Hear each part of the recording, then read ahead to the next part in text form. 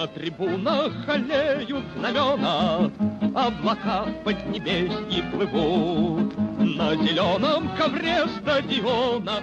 Hello and welcome back to the Russian Football News podcast, courtesy of RussianFootballNews.com. Of course, your latest take on all things Russian football. We, of course, have had the World Cup squad announcement this week. Stanislav Cherchesov, the coach, of course, has picked his provisional squad of 28 players. So we will go over that with our guests. And, of course, we're going to talk a bit about host cities as well, because one of the guests who is on the panel, who I'll reveal shortly, has been to quite a few of the host cities. So we'll get his take on things. Joining me, of course, is a late substitute, actually. We've got Toka Thiele, the website editor. How are you, sir? Hey, Thomas. I'm glad to be back. How are you?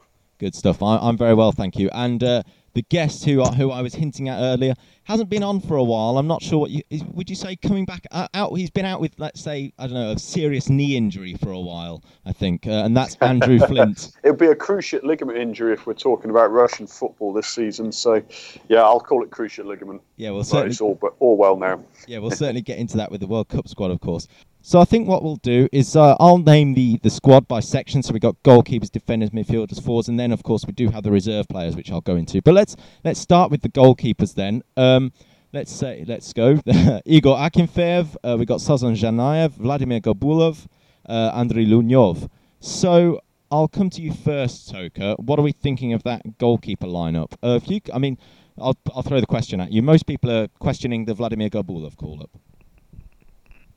Yeah, I mean, I think it was pretty expected. We have Akinfeev, obviously the first choice, Lunyov the second choice, and then, yeah, Cherchesov went for experience. It's quite obvious. I mean, Chazanov and Gabulov, both good keepers, both very experienced. Gabulov had a good season in the autumn when he played for Arsenal Tula, but then he went to Belgium, and it seems that he has been sort of in and out of the team. A bit controversial, but I mean, he is mostly in the squad because he knows Cherchesov very well. Those two, they go a long way back, and he trusts him. And I mean, personally, I like having sort of a young goalkeeper as a third choice, someone who can maybe learn a bit from the experience. But I understand that Cherchesov went with one of his old guys, someone he trusts completely. So, I mean, I think it's a fine choice to include Gabulov. He's probably not going to play, but his experience can perhaps help the rest of the squad. Yeah, and Andrew, what are your thoughts on, not on Gabulov, but the keepers in general? Yeah, I agree with Toka on most of what he says, to be honest, because Lunyov picks himself as second choice for me. The thing is, with the third goalkeeper in the squad, as far as I understand, I think only 5 countries have ever used all 3 goalkeepers in a World Cup tournament. So it's not really for the playing side of things. So it's either for the experience, as in gaining the experience, or if they are an experienced player like Gabulov, being a senior member of the travelling staff, if you like, because that's really what a third choice keeper at the World Cup does. So, I don't have strong feelings about it because it's relatively inconsequential in the grand scheme of things. But I personally would rather have seen a young keeper gain some experience of being around the national team. But then again, there's a lot of pressure, host nation. Russia have underperformed in major tournaments in recent years, at least. So perhaps they're just being ultra conservative. So it's not a lot wrong with it, but personally, I would have gone in a different direction. Would you actually? I think the most controversial inclusion among the goalkeepers is actually Lunyov. I mean, he hasn't played a game. He has only played a handful of games this spring because of his injury, and his last. I mean, he did play the last game against Scar, but apart from that, I mean, he got injured in April, sat out for a lot of games. So, how good is his form, really? I mean, it's a bit difficult with a goalkeeper who has been sitting out for so long and then going to the World Cup. I could be a bit concerned with his condition, especially. I mean, he's probably not going to play, but if he gets thrown into the fire, then he better be ready. And I'm not quite sure if that's the case with his recent injury. I'm right in thinking you were a goalkeeper back in the day, weren't you, Toka? Yeah, back in the days. Yeah, back in those long days. But you say about the injury, and you also, but actually, you are right. If he does get thrown in, so are we perhaps even thinking that he might not be the number 2 for that reason? You know what? Sorry, go on. No. I was just about to say I definitely think he's second choice after Akinfeev. That, I mean, I can't really see either Desanov or Gabalov being the second choice. I think they're only there as deputies for him as the third choice. But it is a tough one because I mean there's definitely the opportunity or the chance of him having to play, and then he needs to be ready. He needs to be at 100%. Yeah, I think that's actually a good point that you raised there, Toke, about the injury. And I mean, all of that considered, I would still have Lunyov as a second choice because I think he's had a very positive season before the spring, and let's not forget that's the Baltic season. And it's not quite the same as if he was an outfield player for me about coming back from injury, because unless he's got to be running up and down the pitch, keeping track of some of the fastest, most skillful players in the world, then really, for me, it's as long as his reflexes are still good enough and his injury hasn't affected him for that, then I don't see it being a problem. But actually, all of this we're talking about, realistically, there's such a slim chance of actually coming into play anyway. So I don't think we need to worry too much. But yes, I see him as second choice, and quite honestly, third choice out of the other two. I really don't care who it is, to be honest, at this point. Yeah, he'll probably only play 3 games anyway, but that's Russia's chances. I'm sure we'll get onto those later. So, looking at obviously we'll see one get dropped. So who are we thinking will get dropped here, Toke? I think it'll be Akinfeev, Gabalov, and Lunyov in the final squad. So they'll drop Chasanev. I think simply Akinfeev and Lunyov, of course, the superior goalkeepers, and Gabalov has this history with Cherchesov, which give him the advantage and makes him. Gabalov has more experience from the big stage. He has been playing more with the national team in the past. He has played some big games. He has been the first choice on the national team, even when Akinfeev was injured. So I think it makes a lot of sense to use his experience from this stage and have him as a third choice goalkeeper. Would you go along with that, Andrew? I take it Gabulov's going to go instead of Zhanayev. Yeah, I think it seems likely. To be honest, I was surprised Gabalov was caught up in the first place, but seeing as he has been having played not played much, to be honest, but being in Belgium for most of the season, the fact that he's still been called up says, basically repeating what Toke said, that he has at least some faith from Cherchesov. So therefore, for that reason, I think probably he will go. And you would think that if we're going to trust Cherchesov in one position, it's going to be the goalkeeper position, of course, with former goalkeeper. Let's look at the defenders now. This is, of course, where Russia have had a lot of problems. We've had Viktor Vasin and Georgi Zhiki, of course, out of the World Cup. So really two of the starting centre-halves. So real trouble here. But let's reel off the defenders. So we've got Mario Fernandes, of course, a Brazilian defence. I'm sure we'll talk about that one a bit. Vladimir Granat, Ruslan Kambolov, Fyodor Kudryashov, sorry about that. Ilya Kutupov, Roman Neustadt, Konstantin Rausch, Andrei Semyonov, and Igor Smolnikov. Of course, I've just realised I've got the wrong squad here. We've got Kambolov down there. He has, of course, been replaced by Sergei Ignashevich, who's come out of retirement. So, Andrew, whichever point you want to start on, there's quite a lot of talking points in the defence there. Yeah, that's the thing, isn't it? There are a lot of talking points because this is the area that we're most concerned. Well, I'm certainly most concerned about. I'd start with Ignashevich, to be honest, because when Kambolov was injured and we thought, right, who's going to replace him? I was kind of not surprised that it came to this, that one of the Berezutskis or Ignashevich was called in. Actually, I'm a bit surprised that Ignashevich is the one who has being called up, simply because of his age and the fact that he, he may not even play beyond this summer. So basically, what I'm thinking is, though, Ignashevich has the experience. Obviously, he's the highest. He's got the most appearances for Russia, and he's obviously been around the squad for so long. It will be seamless for him to come back into the squad.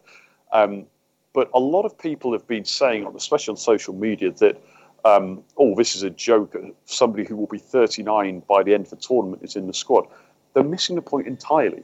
He is the best option we have left after all the injuries. Now, we can sit here debating the lack of good, young Russian centre-backs all day long. Fact is, we need somebody in the squad, and Ignashevich is there. Second point I'd make is that Ignashevich basically isn't likely to play at all. So I don't really see where the concern is. But if he is called upon, like I say, he's got the experience. I mean, I'm not entirely sure what the three is going to be for Cherchesov at the moment. Roman Neustadt has never quite looked settled when he's played his 5-6 games since getting his Russian nationality. But it looks like he might have to be one of those three at the moment. So it is an area for concern. The back three that Cherchesov likes to play means we need that extra centre-back that some other countries wouldn't be selecting in their starting lineup.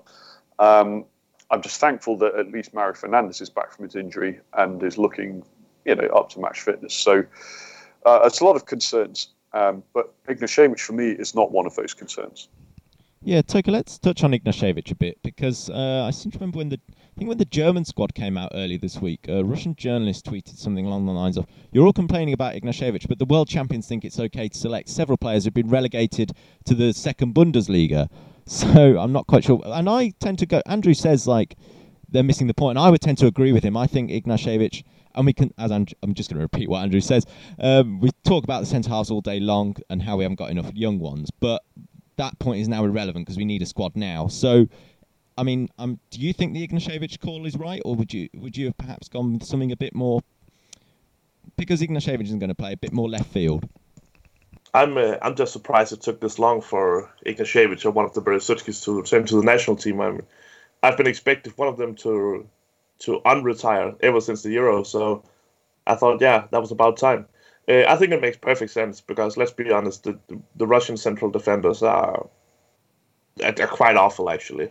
I mean, there's really a lack of international class on this position, and getting Ignashevich, who might not be the best player anymore, but at least he has the experience. He has proven himself at this level. I think it makes perfect sense, and I actually think he could go on and play more than you would actually expect at the World Cup.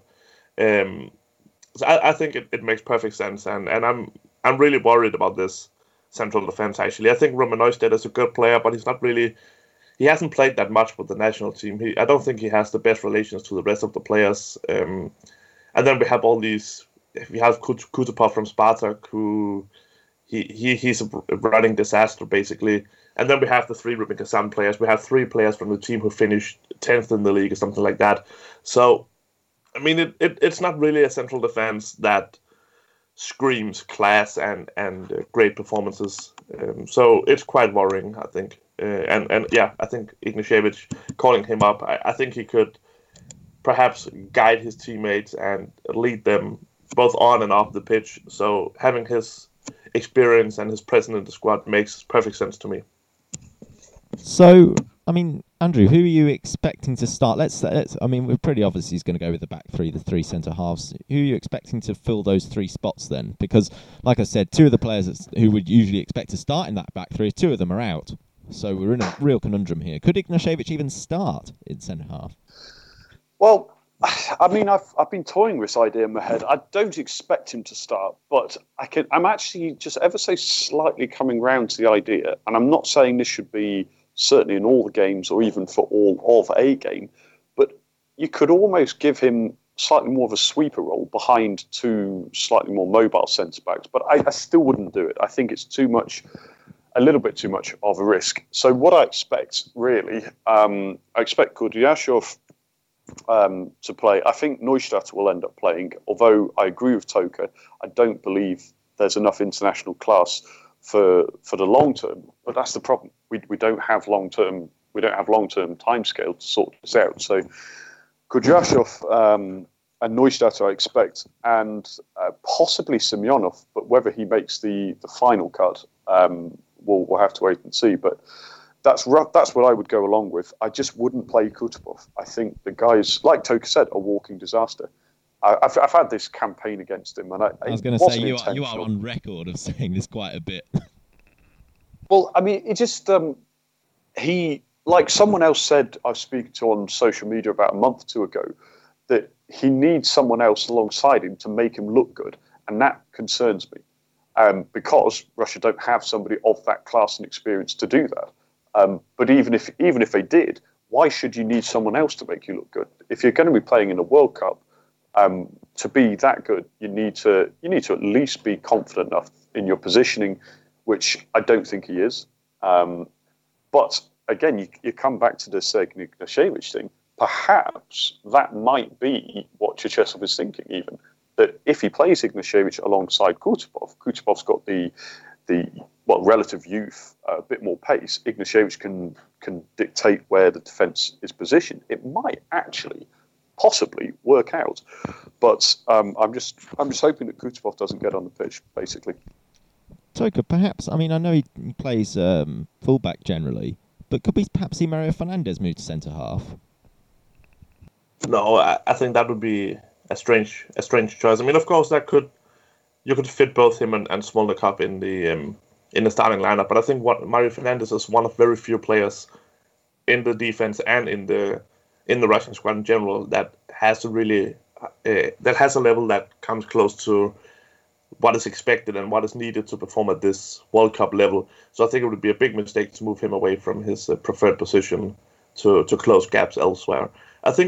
I agree with Andrew when he says Neustadt and Kutyasov will start, but actually I think Ignashevich will take the last spot. I think he has played, despite his high age, I think he has played a really good season for CSKA, and a few weeks ago when they met Zenit, I think in my opinion he was perhaps the best player on the field. So he's still proving himself. I think he's still playing at a quite high level, and considering the competition he has in the squad, I think he should start, and I think he will, because we all know what he can do, and there's really no reason not to trust him, especially because this Russian team is not a team that press high on the field. So I don't think he'll get.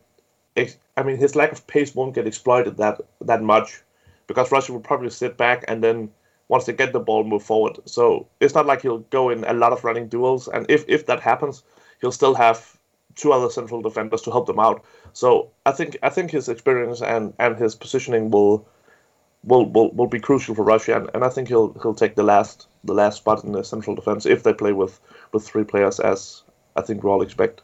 So just before we move on to the midfield, a quick sort of combined question for the both of you. Andrew, in terms of the defence, then let's call it back five if we include the fullbacks. Then, what are you expecting to be that back five, and which players are you expecting to drop from this preliminary squad? Well, yeah, I mean, with the back three, like we said, it will be one of whatever Toka or I said, whether Ignashevich gets the nod or not. So, okay, let's just say Ignashevich then. For the experience, right back Mario Fernandes, of course, and for me, I would like to see Konstantin Rauch. Simply because he doesn't quite have the ingenuity of Fernandes, but he's got the athleticism, and he will be. You've got to have two athletic wing backs if you're going to compete all game long, because they offer the width. I would have him. I don't really see what Dmitry Kombarov would add to the side. He'll fill the gap. He'll be competent, but I don't see him as an effective player in the sense that Rauch is. So I would have Rauch and Fernandes. So Ignatiev, I think, deserves to be in the final squad. But simply because he's got versatility, he's had good form, and Smolnikov. So they would be my. And Andrew is. Oh, I think he's back. Andrew? Hello? Yes, I can still hear you. I think we just about caught your back five there. So, Toka, same question to you then. Yeah. I think, of course, we just covered the central defense. I think Mario Fernandes, of course, is the obvious choice on the right back. The interesting choice is the left back for me. I mean, he has three different options. He has Rauch, he has Yuri Shirkov, and then of course we have Kutyasov as well, who can play it. I wasn't that impressed with Konstantin Rauch when he played for Dynamo this spring, I have to be honest, and Kombarov as well. I mean, I think actually Rauch would be cut from the squad. You simply don't need that many options on the left back. It goes against him that he doesn't quite have the international experience as Shirkov and Kombarov, who has been part of the national team for a long time. And I simply think Cheryshev trusts both of them more than him. I hope he'll play with Shirkov on the left back. I mean, I think it depends on who the opponent is. Against Uruguay, probably he'll have to play with someone who's a bit better at defending, but I think Shirkov will fit very well for the games against Egypt and Saudi Arabia, where we can expect Russia to be more an attacking, controlling possession. So yeah, I'd expect Shirkov to be the starter. Speaking of Egypt, by the way, Salah versus Ignashevich is going to be a fantastic battle, obviously. And you've led us on quite nicely there, Toka, with the midfielders, because Zhirkov is officially listed as a midfielder. So I'll just give you the rest. That's Denis Cheryshev from Villarreal. That's one we'll get on to, which is interesting. Zagoyev, Alexander Yerokhin, Yuri Gazinski, Alexander Golovin, Dala Kuziaev, Anton Miranchuk, Alexander Samedov, Alexander Tashayev, Zhirkov, who you already mentioned, and Roman Zobnin. So, Andrew, let's talk Cheryshev, because this is a name that's been spoken about for a long time. I think we even spoke about it before the Euros. I seem to remember doing that squad selection on this, probably with you and Toka. And he's been finally brought into the fold. So certainly an interesting selection there.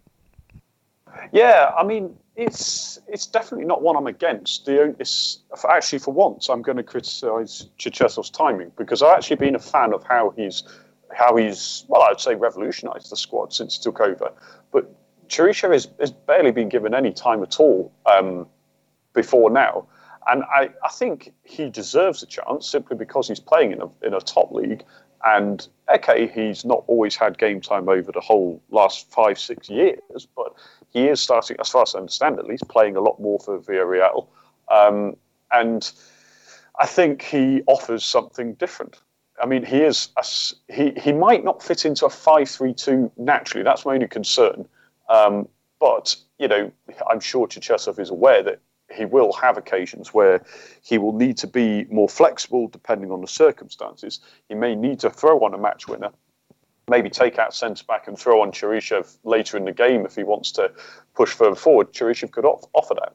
But it's just how little he's played for the national team and how little time in the last 18 months in particular. So I know this is going against what I've just said, but I'm not sure I would have him in the squad, just simply because I'm not sure how he would fit in.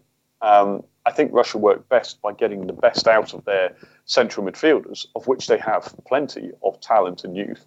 But to fit them in, it leaves a bit of a gap it doesn't leave a gap for Cheryshev. So personally, I wouldn't take him, although long term, I would like to see him being given more of a chance. And what are your thoughts on Cheryshev here, Toka? I think it's very true what Andrew says, that he doesn't really fit the system. And I think that explains, of course, also why he hasn't really been that involved in the past. It's also a bit problematic. He hasn't played that much this season compared to earlier. I think he has played less than 1,000 minutes in the Liga. That's, of course, that's simply not enough if you want to go to the World Cup. But he has this international class. He has proven himself in the Liga. We have seen him score against Real Madrid. We have seen him do a lot of good things in the past. So I definitely think he should be involved in the national team, and I think he should be an important part of the future for this team as well. So I think it's the right decision to include him in the squad. Also because he has a skill set that very few of these Russian players have. I mean, he is a classic winger.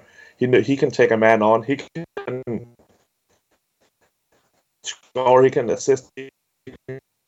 Not among these Russian players. So I think he gives the squad some X factor. He can create something from nothing, and I think that's very important. So I definitely include him in the squad because he is a rare player, and he is the kind of player that Russia doesn't produce a lot of. Yeah, just some stats on Cheryshev, by the way. You mentioned that he doesn't have he's got 920 minutes in La Liga, mostly off the bench, of course. So 24 appearances total, 2 goals, including 1 in his last game against Deportivo, 5 in Europa League, and then 3 Copa del Rey appearances. Looking at other areas of the squad here, Andrew, we've talked a lot about central midfield. Let's go on a bit of a positive now. Let's look at somebody like Alexander Golovin. How this is really his time to shine, isn't it? Oh, absolutely. I'm just actually in awe of how he is still only 21 years old. He feels like he's been around for such a long time, but mostly because he has so much maturity and confidence.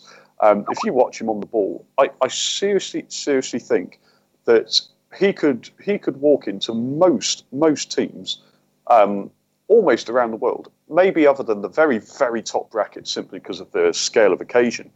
But I really think Arsenal, of course, were interested in him early this season even. I was at the press conference when Arsenal played CSKA in the Europa League, and Arsene Wenger was, well, coy, shall we say, about the interest in him. Certainly didn't deny it. Golovin is just, I think he's absolutely fantastic. And I think he will be pretty much the key player for Russia in this tournament, because they're going to need someone of his ability to get counter-attacks moving forward quickly, because Russia are not going to dominate possession in every game. Certainly some, but not all. And Golovin's just the absolute master of that. So I cannot wait to see how good a tournament he has and how much people sit up, take notice that there is quality in the Russian league, and top of that pile, Golovin.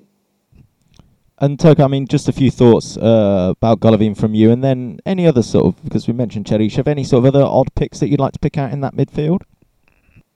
I think this should be a very interesting World Cup especially for Golovin, because I don't want to say it's make or break for him, because even if Russia doesn't play that well, he'll still be an incredible talent and everything. But this is a very exciting time for him, and a very exciting time for all of us, because I'm really looking forward to watching him. We have all read all the rumors about him in the past, all the big clubs watching him, and I think he has proven that he deserves to move to a bigger club. He was fantastic against Arsenal, for example, especially in the game in Moscow, where he almost led CSKA back in the tie. So this is very interesting, and if he performs well, the doors could open to a lot of good clubs for him, and then we'll just have to see if he dares to take the step. I mean, that's what many of the other players have failed to do, but it'll be very interesting to see him. I also like the inclusion of Anton Miranchuk. I think maybe he's not on World Cup level yet. I have a feeling he might be cut from the squad, but just seeing him in the squad shows that this is a young guy who has developed a lot over the past year. I mean, he's gone from being on loan in Estonia to now winning the championship and being close to the World Cup. I think that's an incredible development he's gone through. We have always known that he was talented, maybe not as talented as his brother, but still a very talented player. And now he has shown that, and I think it's very brave of Cheryshev actually to include someone like him, because there are more experienced players out there who he could have taken, like some safe choices, but he has taken Anton Miranchuk, and I think that should be praised. And yeah, the future is really interesting with the Miranchuk brothers, with Golovin, and for example, still Chagoyev is relatively young as well. So Roman Sobnin. So I like this Russian midfield a lot. I think especially centrally there's so many good options, and Cheryshev really has some thinking to do, but he can assemble a really intriguing team on this midfield. So, Andrew, I mean, we talked about the strength of that midfield, and I know you're a big fan of Kuzyaev. I'd like a few thoughts from you on him, and actually whether he'll fit into that midfield three. We assume it's going to be a three. So what would your three be then in that case, and actually who's going to get cut from this midfield?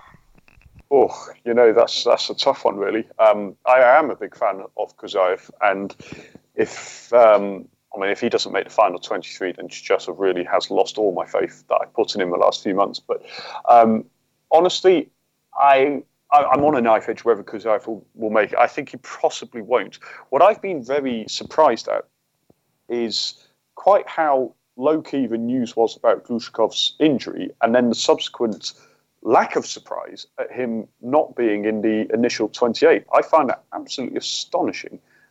Some people somehow trying to claim that Glushkov's had a poor season just because he's not hitting in long ranges like Fernando is every week, or like he himself did last season.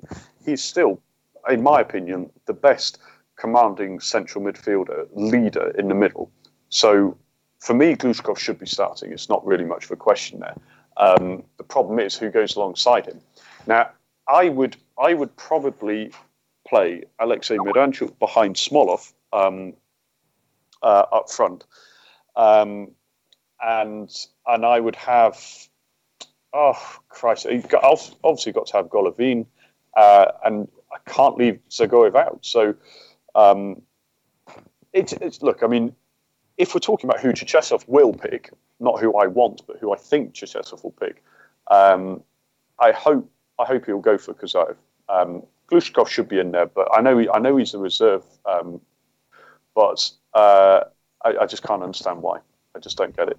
So midfield three, to answer your question, I'll go with Kuzaev, Golovin, Zagoyev, but possibly Zobnin will get the nod ahead of Kuzaev, and I wouldn't be disappointed with that either. Both quality players.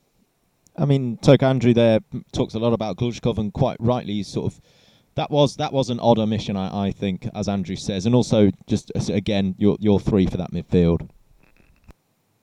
Yeah, it was definitely a very strange decision. I think I praised this midfield a lot. There's so much quality, but the strange thing for me is that most of these players are all offensive minded. I mean, we don't have that classic holding midfielder. Despite Lokomotiv winning the league, Cherchesov didn't call up either Tarasov or Igor Denisov.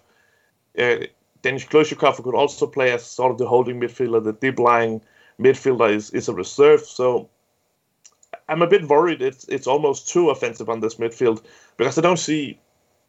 I would have to pick Zagoyev as the deep lying player, the player who's the brain on the midfield, who take this decision. But still, I think this Russian midfield really needs sort of an enforcer, a garbage man to make the difficult decisions and break the opponent when they have the ball. But there's really no obvious choices for this. I mean, you could use Yuri Kaczynski, but he hasn't really played that much in the national team, and he's not on that higher level. But based on the players he's called up, I would say Zagoyev, Golovin, and I think it would be Khrushchev, as Andrew said as well. Ruben Zobnin is a fantastic player, but he hasn't played that much due to his injury, so he's probably not completely ready for the World Cup. So yeah, those three, all playing at a high level, playing at big clubs, and also playing regularly in Europe, which of course is an advantage, because they know what it's like when you meet top-class opponents who play at a much higher pace than what you meet in the Premier League. Yeah, I mean, like you mentioned, Toke, I think Zagoyev, just talking from a personal point of view, I mean, we all know why Denisov isn't there, had the fallout with Cherchesov, that's all very well documented, but I think Zagoyev has played that deeper role for CSKA on occasion, so I think that will probably be what happens, and I'm not sure I'd be totally against that, but I totally get what you say about that lack of enforcer. That is the worry there. I suppose they think that with the five at the back against the more difficult teams like Uruguay, for example, they will just really sit in that bank of five, then the bank of three. I don't think in the Uruguay game, whoever the three is in midfield will have much license to go forward. But let's talk about the forwards now. We've got four in the selection here on the official list. We've got Fyodor Chalov, Artem Dzyuba, Alexei Miranchuk. We talked about his brother Anton earlier, of course, and then Fyodor Smolov, of course, who was always basically first name on the team sheet. So, Andrew, lack of options is what really strikes me here. Well, yes, Kokorin's injury was a big blow, because I think he and Smolov could have been a really classy partnership, or at least in the same lineup. Exactly how they would have lined up, I don't mind, because they're both quality. But Smolov picks himself, of course, so the question is who goes alongside him. Now, I would argue somebody behind him might be slightly behind him, might be of more value than just sticking two up top. A lot of noise has been made about Artem Dzyuba's recent form, but I mean, he has got the form, and for that reason, I think, okay, he deserves to be in the squad, and he is an option. There's no point getting around it. If you have a big physical presence up front, you know, even the best nations have one. Giroud for France, for example, springs off the head. So I would like to see somebody with intelligence on the ball, playing behind Smolov, so that he doesn't end up getting isolated. Because the worst thing that could happen is you could understand caution, especially against Uruguay, I'm expecting. So playing one man up front and maybe four in midfield. It's not what I want to see, but if you want to be solid, fair enough. But one of those four has to be a link between Smolov and the midfield. Otherwise, Smolov is wasted. He's not going to be getting on the end of crosses into the box. And if nobody's there behind him linking up play, what's he going to do with the ball? So alongside him, like I mentioned earlier, I would have Alexei Miranchuk as a link between midfield and Smolov. He's played further forward for Lokomotiv quite a lot this season. So I think he could fit into that sort of system fairly comfortably. That would be my first choice. With an option of Dzyuba off the bench in 20, 30 minutes, you need somebody to soak up pressure. Fair enough. But first choice, Miranchuk and Smolov for me. Would you go along with that, Toke, with that, the sort of let's call him the clever man, they call it number 10, of course, in behind Smolov? Do you think we've talked a lot about the midfield, but they don't tend to be that sort of attacking midfield, if you like. But Miranchuk, of course, as Andrew says, could play that role. Yeah, and Miranchuk has played as sort of a deep line striker, a hidden striker for Lokomotiv this season as well. And he is a very dangerous man up front. He's grown into a player who takes responsibility. He's good at finding the open rooms. He's good at attacking the penalty box. So I would completely trust him, and I hope to see him get a lot of playing time at the World Cup. But I have to go with Dzyuba. I think he's been really good this spring, and as Andrew said, there's not that many goal threats in this Russian starting lineup. I mean, Dzagoev and Golovin are not players who score a lot of goals. So I like the idea of having Dzyuba and Smolov up front, especially because Dzyuba is a striker who has performed at this high level before. I mean, let's not forget that it's only a few years ago since he scored. Was it like 6 goals in the Champions League group stage? And I think him and Smolov fits each other very well. I mean, they have different skills. We have Dzyuba as the very physically strong striker, and then we have Smolov as the more agile and dynamic striker. So I think they could form a really good partnership. It's just a shame that we haven't seen them do this a long time ago. I mean, these two should have been the first choices for the last 3 years, something like that. But due to injuries at Dzyuba and a lack of form from his part as well, I mean, they haven't formed that lethal strikership yet, and that's a shame. And that's the only thing that worries me. That's the fact that they haven't played together that much. But I'd definitely go with Dzyuba and Smolov up front. I think Russia need 2 real strikers to be really dangerous, especially we know this Russia team really likes to go through the wings and get a lot of crosses in, and then just having Dzyuba in the boxes. I mean, that's the perfect combination, and especially because Smolov is also really good in the air. But I think we have often seen that when he's too alone, it's difficult for him. It was also the case with Krasnodar. I think this spring where he wasn't really that dangerous. He was too much on his own, and then too much depend on him on making brilliance. And I mean, he's a good player, but he's not Lionel Messi, so he needs some help. And I think Dzyuba can provide him with that. Just before we finish off the squad and actually obviously the strikers, Andrew, quick few thoughts on Fyodor Chalov, because spent a lot of sort of the mid-season, if you like, on the bench, and then he's hit a massive rich vein of form. I think it's 6 goals in his last 7 games or something like that in the Premier League. Scored a hat-trick against Arsenal Tula, of course. He's a good option off the bench, but my only fear is he cut out for this level? Well, I have a huge amount of faith in Chalov, and I'd say arguably he is, simply I say not as a first choice striker. He's not quite ready for that yet. But I think he's got the quality in the intelligence, the way he moves, the way he finishes. He offers an option in some ways similar to Smolov in that sort of natural ability, but he's got a confidence for a young man. Now I cannot understand. Honestly, I cannot understand why Viktor Goncharenko has largely ignored him when he's desperately needed a striker at times this season. I know a lot of our writers have pointed out that Chalov has played something like, 23 games before he scored his first goal, but those weren't games, those were appearances. Most were off the bench, and I don't think he played more than 2 games consecutively from the start until he hit his goal-scoring run of form. That, for me, isn't faith. He had a very good season last season. Scored, I think it was about 5 or 6 goals at the end of last season as well. And I thought, well, this is an option for CSKA. And at times they put Pontus Wernbloom up front. And it just, I mean, yes, Pontus is a good enough player to play that role, but we need him more in midfield. So Chalov in the squad, great learning experience for him. I hope he gets some game time. And if he could have 1 good performance, 2 good performances, and it will show he's cut out for international football, his career really could turn into something. If his career is wasted, it would be an absolute travesty as far as I'm concerned, because he really is a very talented player. So I expect he will get game time, and we'll see the best of him.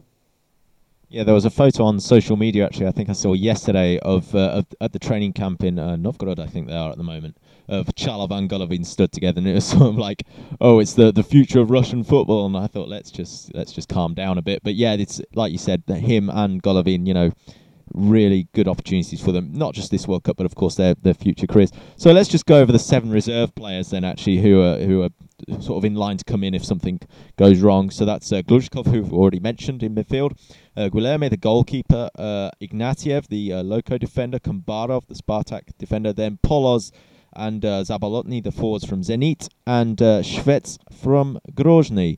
So just to take you through the games, by the way, Uruguay we've spoken about quite a lot. That's the last game. That's on the 25th of June. Of course, the opening game of the World Cup, Russia involved in. That's Russia versus Saudi Arabia. Then, of course, they play Egypt. So the Saudi Arabia game is on the 14th of June. Then they play, that's 9 days later on the 19th against Egypt. Then 6 days later against Uruguay. So let's get on to a few host cities now, because, of course, fans going over not quite sure what to expect if they've never been to Russia before. And Andrew, you are sort of the key man here. If you follow Andrew on Instagram, by the way, Andrew, you can give yourself a little plug for your Instagram page and your Twitter and whatever here, because you've been to quite a lot of the host cities recently. So let's go over. Nice open question first. Which do you think is the most impressive city? And actually, before you go on to that, Andrew, there is I think, Toker, am I right in thinking the host cities have been ranked on the Russian Football News website? There's a piece on that, isn't there?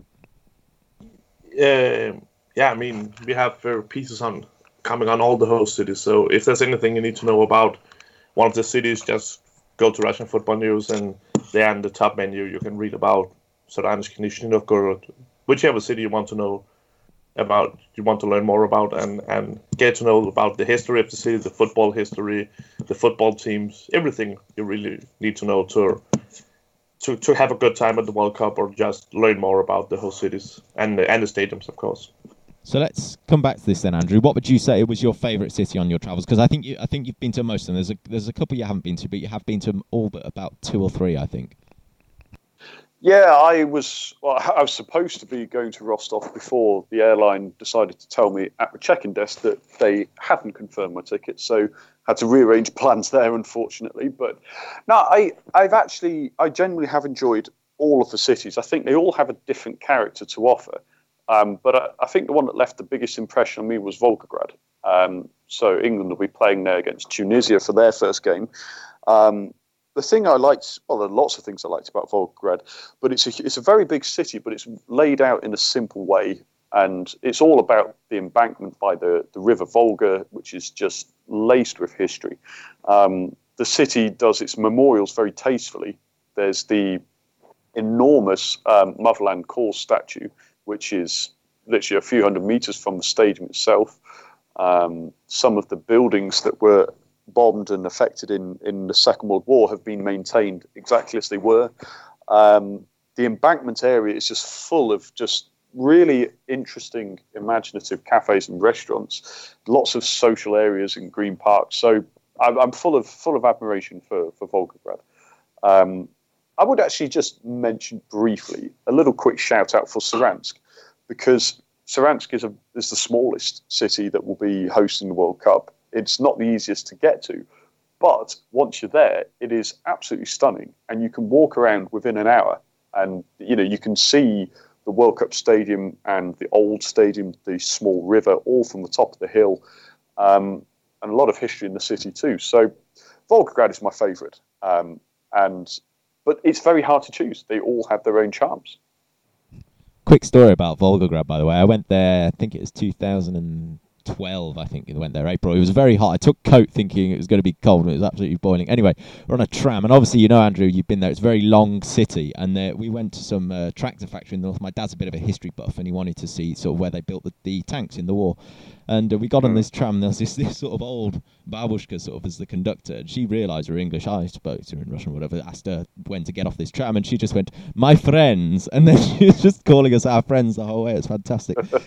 Anyway, but yeah, I agree. Volgograd, fantastic city. Let's think about a couple of the others that people might not have heard of, particularly. You've been to Nizhny Novgorod, I think. Am I right? Yes. Nizhny Novgorod was the latest I went to. And actually, well, again, I mean, I'm being English. I'm interested in where the England fans will be, and they have the game against Panama there.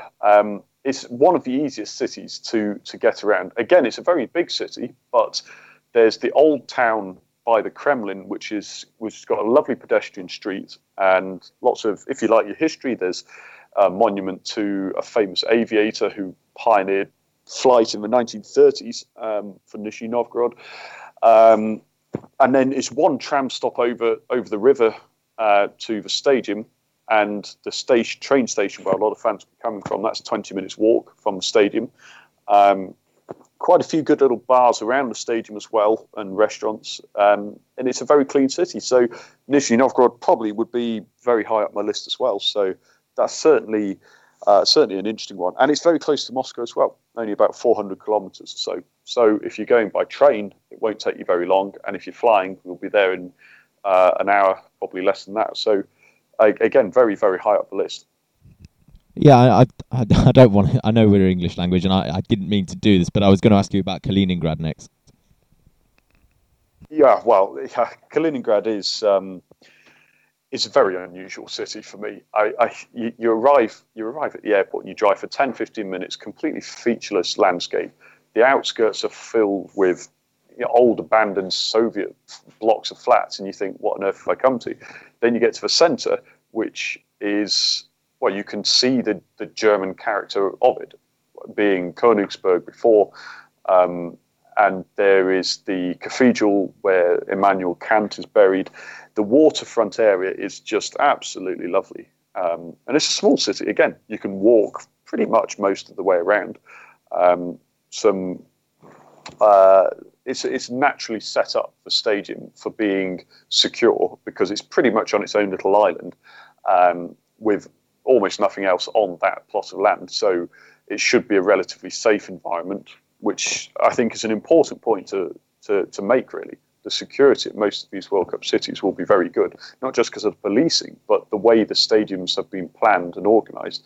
There is a lot of sense to it, and Kaliningrad is one of those. So Kaliningrad is going to be one of the host cities to do a bit of exploring if people go there. And I would say on foot, don't get any buses or trams or taxis, just walk around. A very, very pleasant city, so I enjoyed that a lot.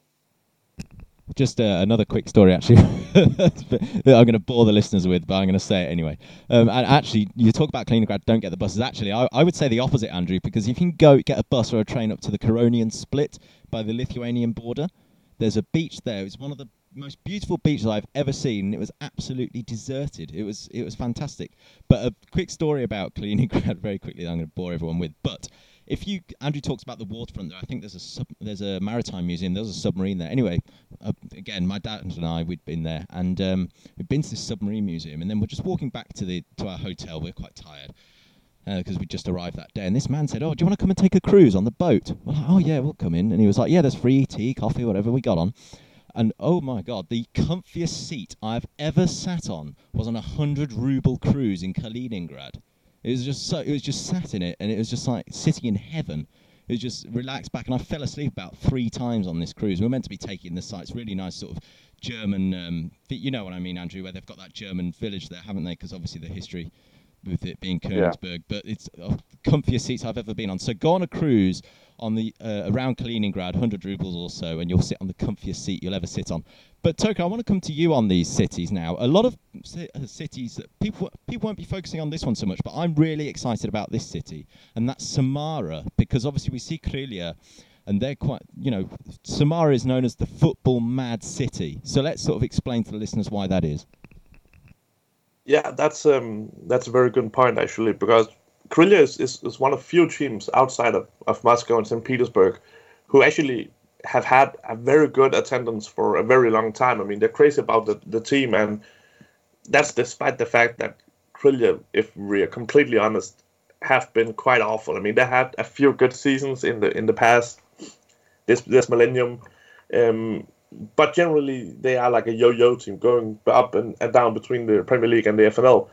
But still, they managed to get about more than 10,000 spectators on average, and they have some really good showing. There's a lot of passion in that city, and now seeing them move to a new stadium after the World Cup, I mean, I think there's some potential there. I don't expect Krylia to go up and qualify for the Champions League or anything, but the fact that a club like them, which has so much history and such a loyal fan base, gets a new stadium, I mean, that's where the advantages of the World Cup really comes in my opinion. I mean, it's not Saransk, it's not Kaliningrad, where the local support for the team is quite limited, but in a city like Samara, where the local support is huge, then I mean there's a lot of potential, and it'll be great to see them in the new stadium, and it looks stunning as well. So that's I think that's something to keep an eye on in the next upcoming years, how Krylia develops and how this new stadium hopefully helps the club and increases the attendance and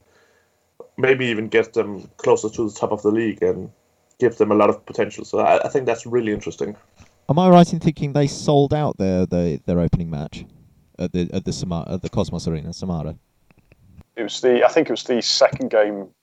The first game had like the limited attendance, but they sold out. I think it was the 6th of May. They were playing Kuban. I may have been, but it was they did sell out. I was there 2 days before that, and the stadium was miles from being ready, because half the gates weren't even built, but the ones that were certainly coped, and it did look incredibly impressive inside, I have to say. Right, chaps. I mean, I could talk about forever for the World Cup, and actually this chat has got me so... I'm just eager. Just get me to the airport now and get me on the plane. I want to go. Get me there now. But I think I might burst if I get any more excited. So I think we should draw an end to the podcast there. So, I mean, thank you. Actually, Andrew, before we draw an end to the podcast, slightly off topic, while we've got you here, let's have an honourable mention for the Predictions League. And, of course, we've got a little potential time with the World Cup there. Yeah, absolutely. The Predictions League is our third Predictions League. Toka, of course, won the inaugural edition 2 years ago. And it was very close, actually, going into the last week. Our writer, Richard, and Paul Curry were separated by 1 point. But Paul Curry won with, I think he got an average of just over 6 points a week, which doesn't sound like much, but it is a very impressive score. So, yeah, Paul won the Predictions League. We had the Predictions Cup as well, which was won by Johnny McKenna.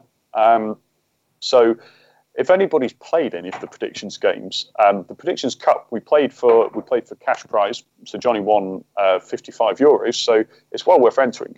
And we'll be creating a World Cup Predictions League in the next week or so. So the next newsletter that goes out, sorry, it's a bit late this week as well, but the next newsletter that goes out, I'll be explaining how to enter that, and it'll be a lot of fun. So get involved with that, certainly. And lovely stuff. And Toka, when you're generally on the web podcast, I like to ask you about sort of recent pieces that you'd like to highlight and anything that you'd like to highlight coming up on the website.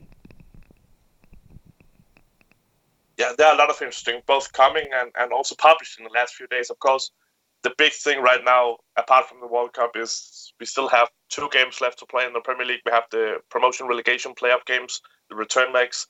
But also yesterday, Friday, that is, we published a really interesting interview done by our writer Ilya, who interviewed one of Russia's leading tactical analysts and talked about what made Lokomotiv so successful this season. Of course, they won the league, and how Yuri Semin basically did this. So I think that's something everybody should go in and read, because it's really interesting. There's some tactical aspects and team management. There's a lot of interesting insight into this Lokomotiv team that really took us all by surprise this season. Perfect. And just to highlight the social media for everybody, we are at Russ Football News on Twitter, Instagram as well, at Russ Football News, Russian Football. I think I said Russian Football Nude then. Sorry, Russian Football News, obviously on Instagram.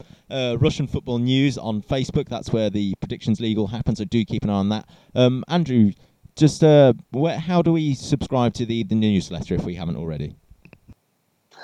Just head to the Facebook page and send us a direct message saying you'd like to be added to the newsletter and drop in your email address, and we'll stick you on the mailing list and you'll get the next edition.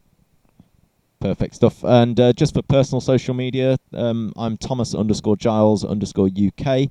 That's on Twitter. And Andrew, because we've spoken quite a bit, you didn't take my opportunity to promote yourself with your travels. I think you should do so now. Yeah, so I'm on Twitter at Andrew MIJ Flint, and I have a YouTube channel as well. So if you search for Andrew Flint on YouTube, you'll find my channel there. So I'll be going through Russia during the World Cup. So I'll put some videos up from places I visit there. Perfect. And Toka, your various social media channels. Yeah, I'm limited to Twitter, so you can find me at Toka. That's TOKE, Theilade, THEILADE. Perfect. So I have to warn you, that'll be a lot about Russian football, so don't follow me unless you're into this kind of stuff. Well, I think if people have listened to, I think we're on 56 minutes recording time now, so I think if people have persevered through 56 minutes of Russian football, then I think they'll be interested in your channel, Toka. I don't think you need to be worried about that. Yeah. I think we can assume that. Yeah, and again, if they are subscribers to the podcast, if you are not subscribed to this podcast, do that. I'm sure you can do that on iTunes and your various podcast channels. So, like Toka says, if you are interested in Russian football, do follow all our social media, both personal and, of course, the website. Do keep checking out the website, RussianFootballNews.com, and, of course, subscribe to this podcast and perhaps spread it to your friends and everything. We're hoping to get a bit of gain a bit more coverage during the World Cup, and we'll have lots of coverage throughout the World Cup, which I'm not sure has been totally finalised, but we will of course get any remaining details about our World Cup coverage to you as soon as we have it. Do sign up to the newsletter, of course, as Andrew says, through the Facebook page. Quick direct message, and that's fine. Anyone who's going to the World Cup, need advice on travelling and things like that, do go to the website. And you can, as Toka says, there's information about all the host cities. And of course, if you contact one of our writers personally on Twitter, I'm sure they will be more than happy to help you out. We've got a lot of experienced writers who spend a lot of time on the ground in Russia in pretty much all of the host cities, I think, or at least have some contacts and things like that. So we can definitely let you know about that. So again, thank you for listening to this podcast. RussianFootballNews.com. Subscribe to this podcast. Thank you, and we will see you in a couple of weeks.